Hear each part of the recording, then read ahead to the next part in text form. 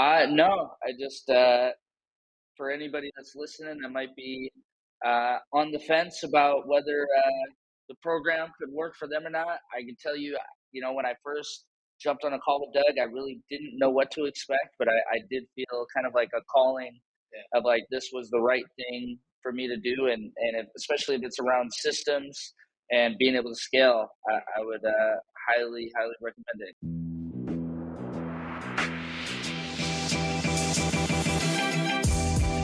Great experiences build great leaders. Great leaders build great teams. This is Building Great Sales Teams.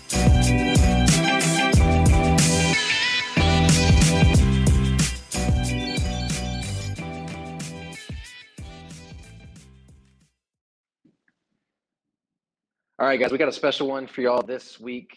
It's myself and Ryan Goldman. You guys heard from him about 30 or 40 episodes ago, I would say. Y'all heard his life story. If you haven't heard that episode, we'll include the original episode in the show notes so you guys can catch up on that. But we are at the end of our first 90-day engagement with the Goldman team. And it's been a wild ride, to say the least. But we feel like we're in a really good spot now. And we kind of wanted to update you guys on everything that we've been doing in his business and what's been going really well, what we can improve on. And so you guys kind of get some of that feedback that Ryan's given me on the consulting process, as well as what's been working for him. So without further ado, Ryan, welcome to the show, brother. I appreciate it. Thank you for having me. Absolutely. So you put your faith in Argenta Consulting and the Building Great Sales Teams product. And we feel like, this is kind of where we're at right now. And if you're listening over Apple Podcast or Spotify, you can't see this, but I put together what's the beginning of the Goldman Team's take-home packet. And so it contains everything that we talk about in Kodak, and some of the 2.0 stuff is in your Google Drive available for you there. But I guess overall, what would you say this journey has kind of been like for you? It's been everything I was hoping it would be and more. When I first got started, I didn't really know what to expect. I just knew that we were missing a lot of pieces that were going to get us to the next level. And what we really wanted to do was create the systems to be able to scale past this office. And we didn't have any of those things. And we started working together, and slowly but surely, we've kind of put every little piece in place. And I feel like we're at a point now where we can take this to 10, 15, 20 offices, no problem, and make it really duplicatable. Yeah, I think the entry level thing that we did is simply put those systems in place, right? It was a lot of collaboration to do that, but because I've done this in my own business, obviously, and then been consulting for other clients, we were able to kind of plug and play in some areas, right? Some of those areas being like the comp plan. That's probably, if you look at all the comp plans I've done for clients now, they probably look very similar, but they're completely different products. We've got, Wildman Firewood, we've got the Goldman team, we've got Design at Wraps, there's Cook and Associates, the high-end security company, you know what I mean? But they're all coming out kind of the same. Everybody wants to know the same things. Like, all right, how much am I getting paid per deal? How many different products am I selling? And what are the commission on those? And then also, what does it take for me to make six figures? That's a big part of your recruiting is, when people are coming in, taking from that, 30 or 40 grand a year to that six-figure mark. How hard is it to display that in some documents? Yeah, it can be challenging. And I think that's one of the things that separates us from most industries is nobody wakes up one day and wants to go work for a door-to-door commission-only sales company, but it's because they see that they have that opportunity to get to six figures, that they stick around, and they deal with the cold and the adversity, and, with the hope that one day they'll be able to get to that. That's one of the cool things is, we're in St. Louis right now, and I'm a Texas boy, so looking down and seeing snow under my feet is weird, So, but you guys at your biggest headcount ever, right? You are trending to hopefully your biggest year ever. You just had your biggest year ever. Yeah. It's everything's moving in the right direction to more than double, and yeah, I mean we quadrupled our best year last year, so year over year, it's looking pretty good. So let's go back a little bit. You started to talk about this and I cut you off and I was like, no, this is good for the podcast. Tell me about Energy Wars. What's that all about? Man, so back in the day, it would be every week somebody was trying to recruit your people to, for $5 more a sale. And I had somebody that used to work in our office that went off to go do their own thing, and they literally got office space right above us. And every single morning, they would be downstairs waiting for our new hires to come in to try and recruit them away to come and work for them. And it was just out of control. So I had a regional manager that I had 3 offices in Houston, right? And so we opened them up quick over like 1 year. We opened up 3 offices in Houston. And I had a regional manager for that area. And he was just one of those guys that could recruit his ass off, kind of like Tim, really good recruiter and a hustler, you know what I mean? And so he decided he wanted to open up his own thing, like a lot of them do in our business, right? And so we cut him loose or whatever, let him do his own thing. And then, he tried to recruit people and it didn't work out. But we found out later on in one of our locations, he was showing up to the location and catching everybody before they came in the door for their opportunity meetings because he knew when they were. We were systematic as fuck, you know what I'm saying? So like he knew exactly when they were. And so he would stand outside the front and recruit people away to his company. Yeah, I mean, it gets crazy. Generally with people like that, I mean, they're never able to keep people, and it's never sustainable, and that's what they have to do to try to even have a business. Try to steal other people away, and they usually always come back after a couple months and realize you know wasn't going to take them to where they wanted to be. And so talk about your original days a little bit in this business because we were talking to your team today about everything that we're putting into place and how what y'all were able to accomplish. You told them, I'm sure you don't wake up and decide you want to do door to door. And who in here wants to knock doors the rest of their life and nobody raised their hand? Yeah. You know what I'm saying? And so you told them a little bit about how y'all used to just strong arm this stuff back in the day, but it took you 3 years to get to where you are now and you're not knocking doors, Yeah. So when I first started, I was 22 years old. We didn't have any of these systems in place. It was just kind of, I was a really great salesperson, and I was really good at building a relationship with people. So because the relationship I built with them, they would stick with me, and they would make money because they were willing to put in the work. And with all the systems that we have now, it's people are able to do in 6 to 12 months what it took me 3 years to get to. But I always had the mentality of like I'll work 6, 7 days a week, 10, 12 hours a day, knowing one day I won't have to. Yeah, 100%. And that's one of the things I noticed when the meeting wrapped up. I'm looking around, kind of watching everybody, seeing what they're doing and stuff. And there you are in the middle of a whole group of them, just chopping them up, you know what I mean? Talking about the business, talking about their personal life, all that kind of stuff. So I can kind of see that how you do those trust deposits with them, or basically you invest your time in them individually, and that kind of strengthens that relationship, right? Yeah, absolutely. People don't care how much you know until they know how much you care. I love that. That's awesome.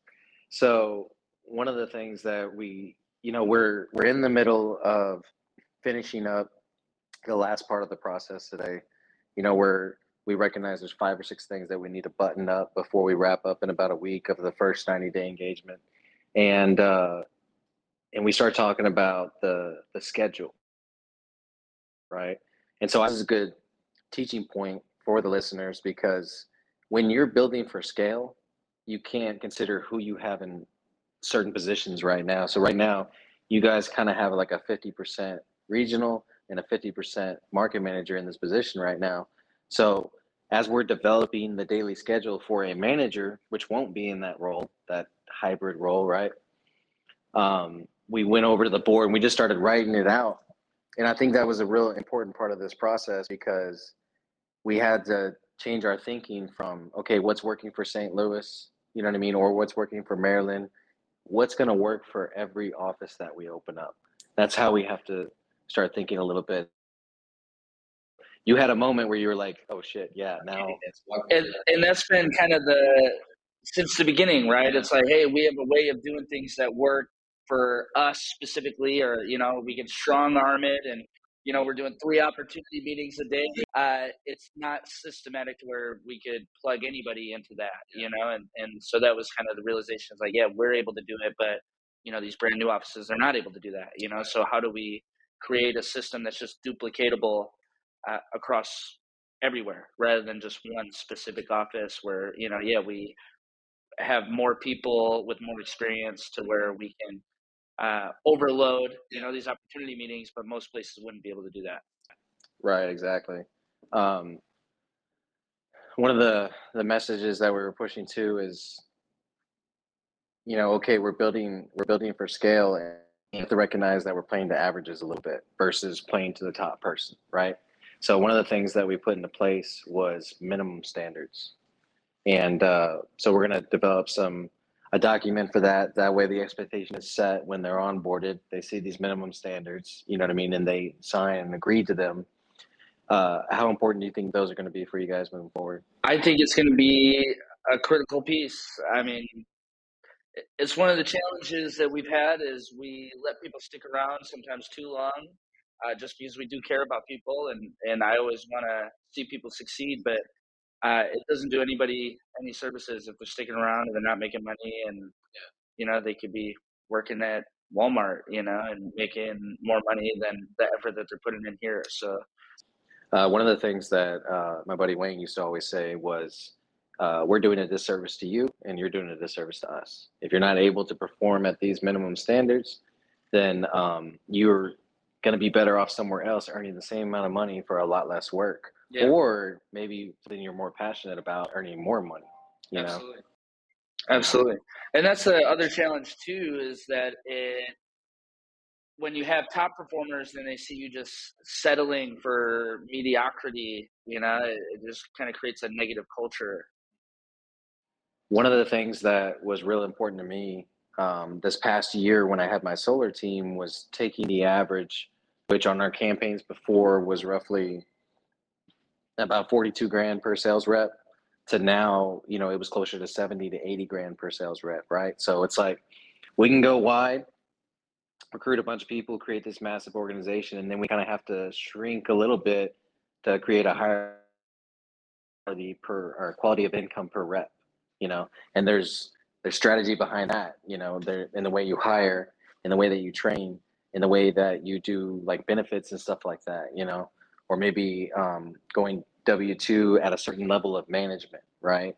So that's what I love about sales programs is you can kind of tweak things here and there to get the outcome that you want, It's all a little piece to the puzzle. Yeah. But yeah, like I said, when we first got started, I had no idea how it was going to look, but it's been an amazing transformation. So I think one of the things that we found out today a little bit, and hey, it got a little uncomfortable because like you were coming down on them in terms of their personal production, you know what I'm saying? Kind of making sure that they led from the front. But then I also had to like have that conversation with everybody in the room, like, all right, you've got to be the best seller. You've got to make sure your turf's there. You know what I'm saying? You got to make sure you're now, granted, not everybody was doing this. You know what I'm saying? Like there's a lot of BS across the table. I understand that. But when you look at the position itself at the manager level, right? Managing turf, recruiting, training new people, and then selling on top of it, what's going to happen if you don't have good systems in place, right? What's going to happen is they're going to be overloaded and they're going to burn out, not necessarily from sales in the field, but from the position as a whole, right? So the more that we can create systems for them that are automatic and systematic, or minimum standards that they can manage based on minimums versus managing based on the situation of that sales rep, the less emotional and mental energy is drained, right? So they do have the energy to go out there and high roll their office if they want to, or recruit 5 more people to the team. You know what I'm saying?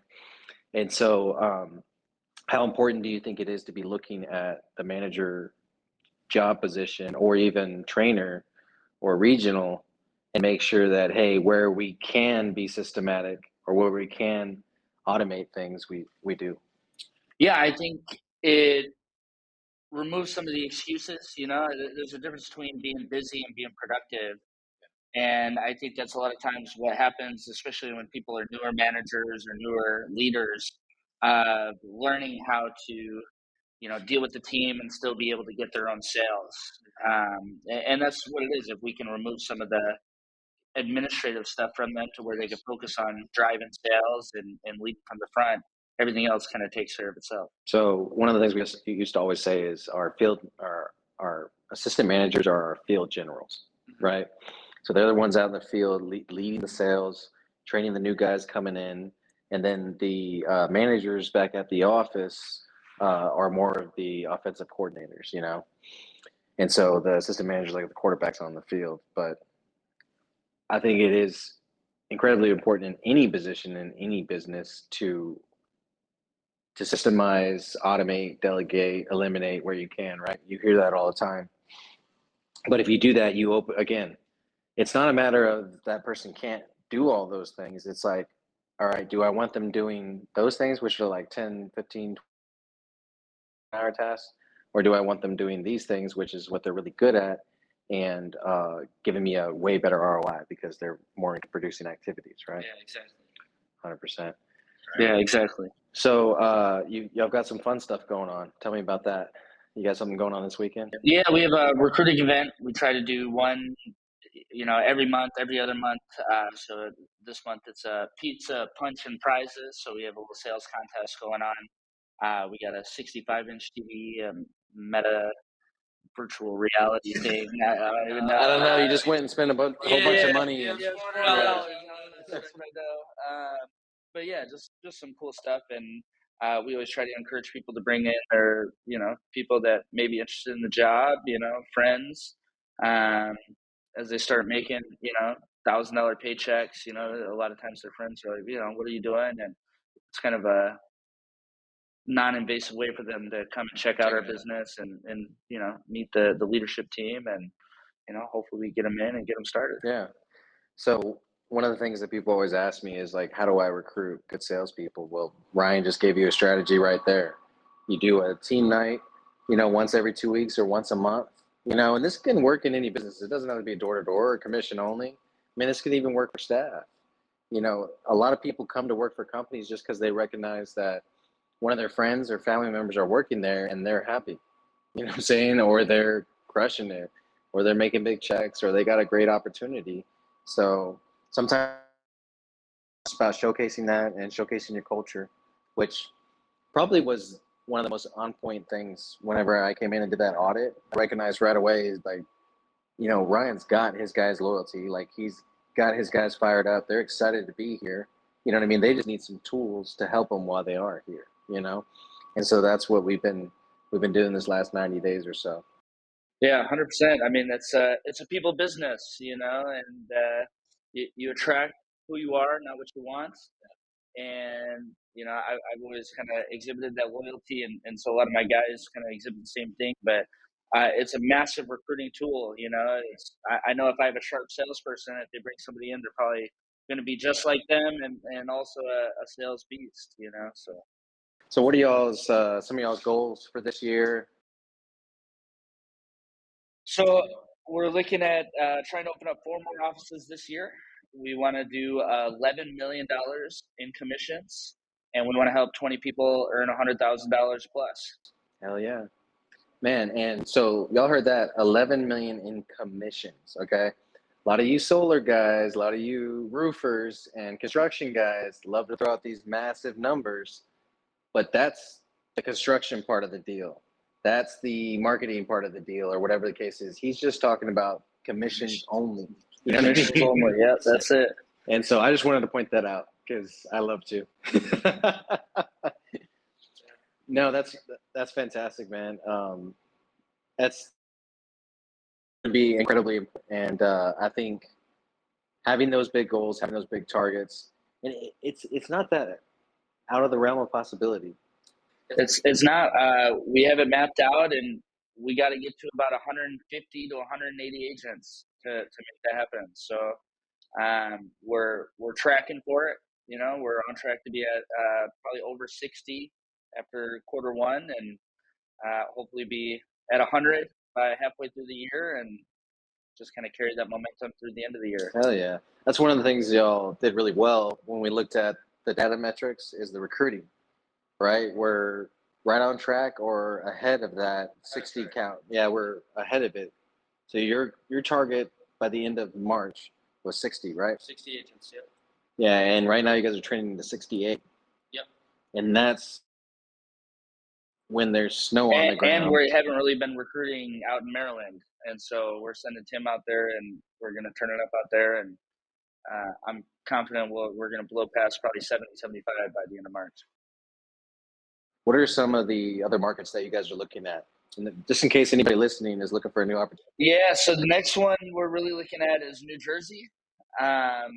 We have the ability to be in Massachusetts, New York, Minnesota, but New Jersey is kind of the one that's on our sights as far as the next place. And so what does it take to get to that leadership level in your company? What are you going to have to see from them in terms of the intangibles and then the tangible? So for me personally, the thing I look for the most is like just a commitment to personal growth. If somebody comes in and they're willing to learn, they're willing to be coachable, I could teach that person how to make six figures. What we do is pretty simple. Yeah. It takes hard work. You have to be willing to put the work in. And but if you're coachable, willing to do the work, we'll show you how to make $100,000 a year. So what's next for you outside of Clay Solutions here? Eventually I would love to be a motivational speaker.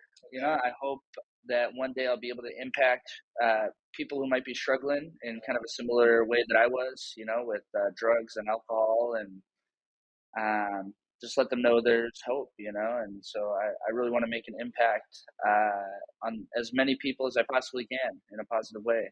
So definitely want to get into some real estate too, and eventually start a podcast. Yeah. I mean, that's the write a book. Yeah, that's the easiest way to become a speaker is to build your own stage. And so for me, my first stage was the podcast, 100%. And then that opened up opportunities to talk at other people's events and everything because they had heard my podcast and liked what I had to say. And then from there, it's just about, you got to be able to willing to jump on stage for free and put in the work. You know what I mean? Yeah. It's just like doing it all over again. That's it. Absolutely. Well, brother, I appreciate you as a client. I appreciate you as a friend. We're going to go hang out after this and jump on a mastermind tonight. Always learning, always developing. That's it. You got anything else you want to cover? No, I just, for anybody that's listening that might be on the fence about whether the program could work for them or not, I can tell you, when I first jumped on a call with Doug, I really didn't know what to expect, but I did feel kind of like a calling of like this was the right thing for me to do, and especially if it's around systems and being able to scale, I would highly recommend it. And it's been I couldn't even give a ROI on what we've done. I mean it's been way more than what I expected. So thank you for that. Sat down with your team today, and I take it with a grain of salt because the boss is present, you know what I mean, and they don't want to talk down on anything, but for the most part it was positive feedback. The biggest things I heard was the opportunity meeting had a lot of impact, in the baseball card from a point of accountability. Yeah. So if you don't know what those things are, reach out to me and I'll share that with you. But other than that, I did recognize whenever you first signed up, you were just like gun ho and ready to roll. And I was like, I wonder if by the end, like if he's going to feel like he got his money's worth, right? And obviously you're saying you did, but more importantly, you signed up for another 90 days with Argenta Consulting. So that was my ultimate validation right there. And so we're going to work together for another 90 days. We're going to do some 2.0 stuff, making sure that your guys have all the mindset and development training that they need in place. We're going to do some things like location ROI, making sure you're getting a return on income on each location that you open up, plus projections on future locations and stuff, kind of understanding, okay, from a financial standpoint, when should I expect to get an ROI if I open up 2 offices at once, like we've been talking about, you know? And with the way that you guys are scaling in this office, and just so you guys understand, this is how you take over the whole country, right? You have your first office, right? And sometimes it's not the office that the owner is located in. So you have your incubator office. This is the office where you develop your leadership, where like your culture is the strongest, and you have a plethora of candidates. You know what I mean? And so St. Louis is one of those middle class cities that is perfect for recruiting because of that. Because if they want to make 50 grand a year, they got to go work at a warehouse, basically. You know, there's not a whole lot of opportunity. There's not a massive amount of opportunity here, right? Like in some of the other markets. But, you know, it's enough to where they can go out and find work. So the people that are coming in here are going to want a 6-figure income, right? Yeah, there's not many places they can go in St. Louis. Yeah, there's not many places they can go in St. Louis. But there's still enough population to have good recruiting. And so this is a great, what I like to call them, incubator office of origin. You know what I mean? You're going to develop your leaders here, promote out from here to the other offices. And then everybody that you're recruiting, it's, you know, they're young. They don't have a lot of attachments and stuff like that. So they're able to go and start a new life and open up a new, you know, 6-figure business in another office. So that's kind of the model to work there. And then what happens is the culture that you created in this office, which is your core office, gets pushed out to all your locations versus it going from one location to the next and getting diluted as it goes, if that makes sense. Yeah. And so I think we're gonna see that happen here because you've already got 3 or 4 guys that are gonna be ready to open up their own offices in like 6 months. Yeah. So to me, that's open 2 offices at once. You've got a location like this that you're investing into and developing leaders from. Yeah, 100%. We're excited for Absolutely, bro. Well, I appreciate you coming on the podcast, having me out here again, and then getting set up for another 90 days. Let's get building. All right. Juice by that. Juice. Everybody say like, right,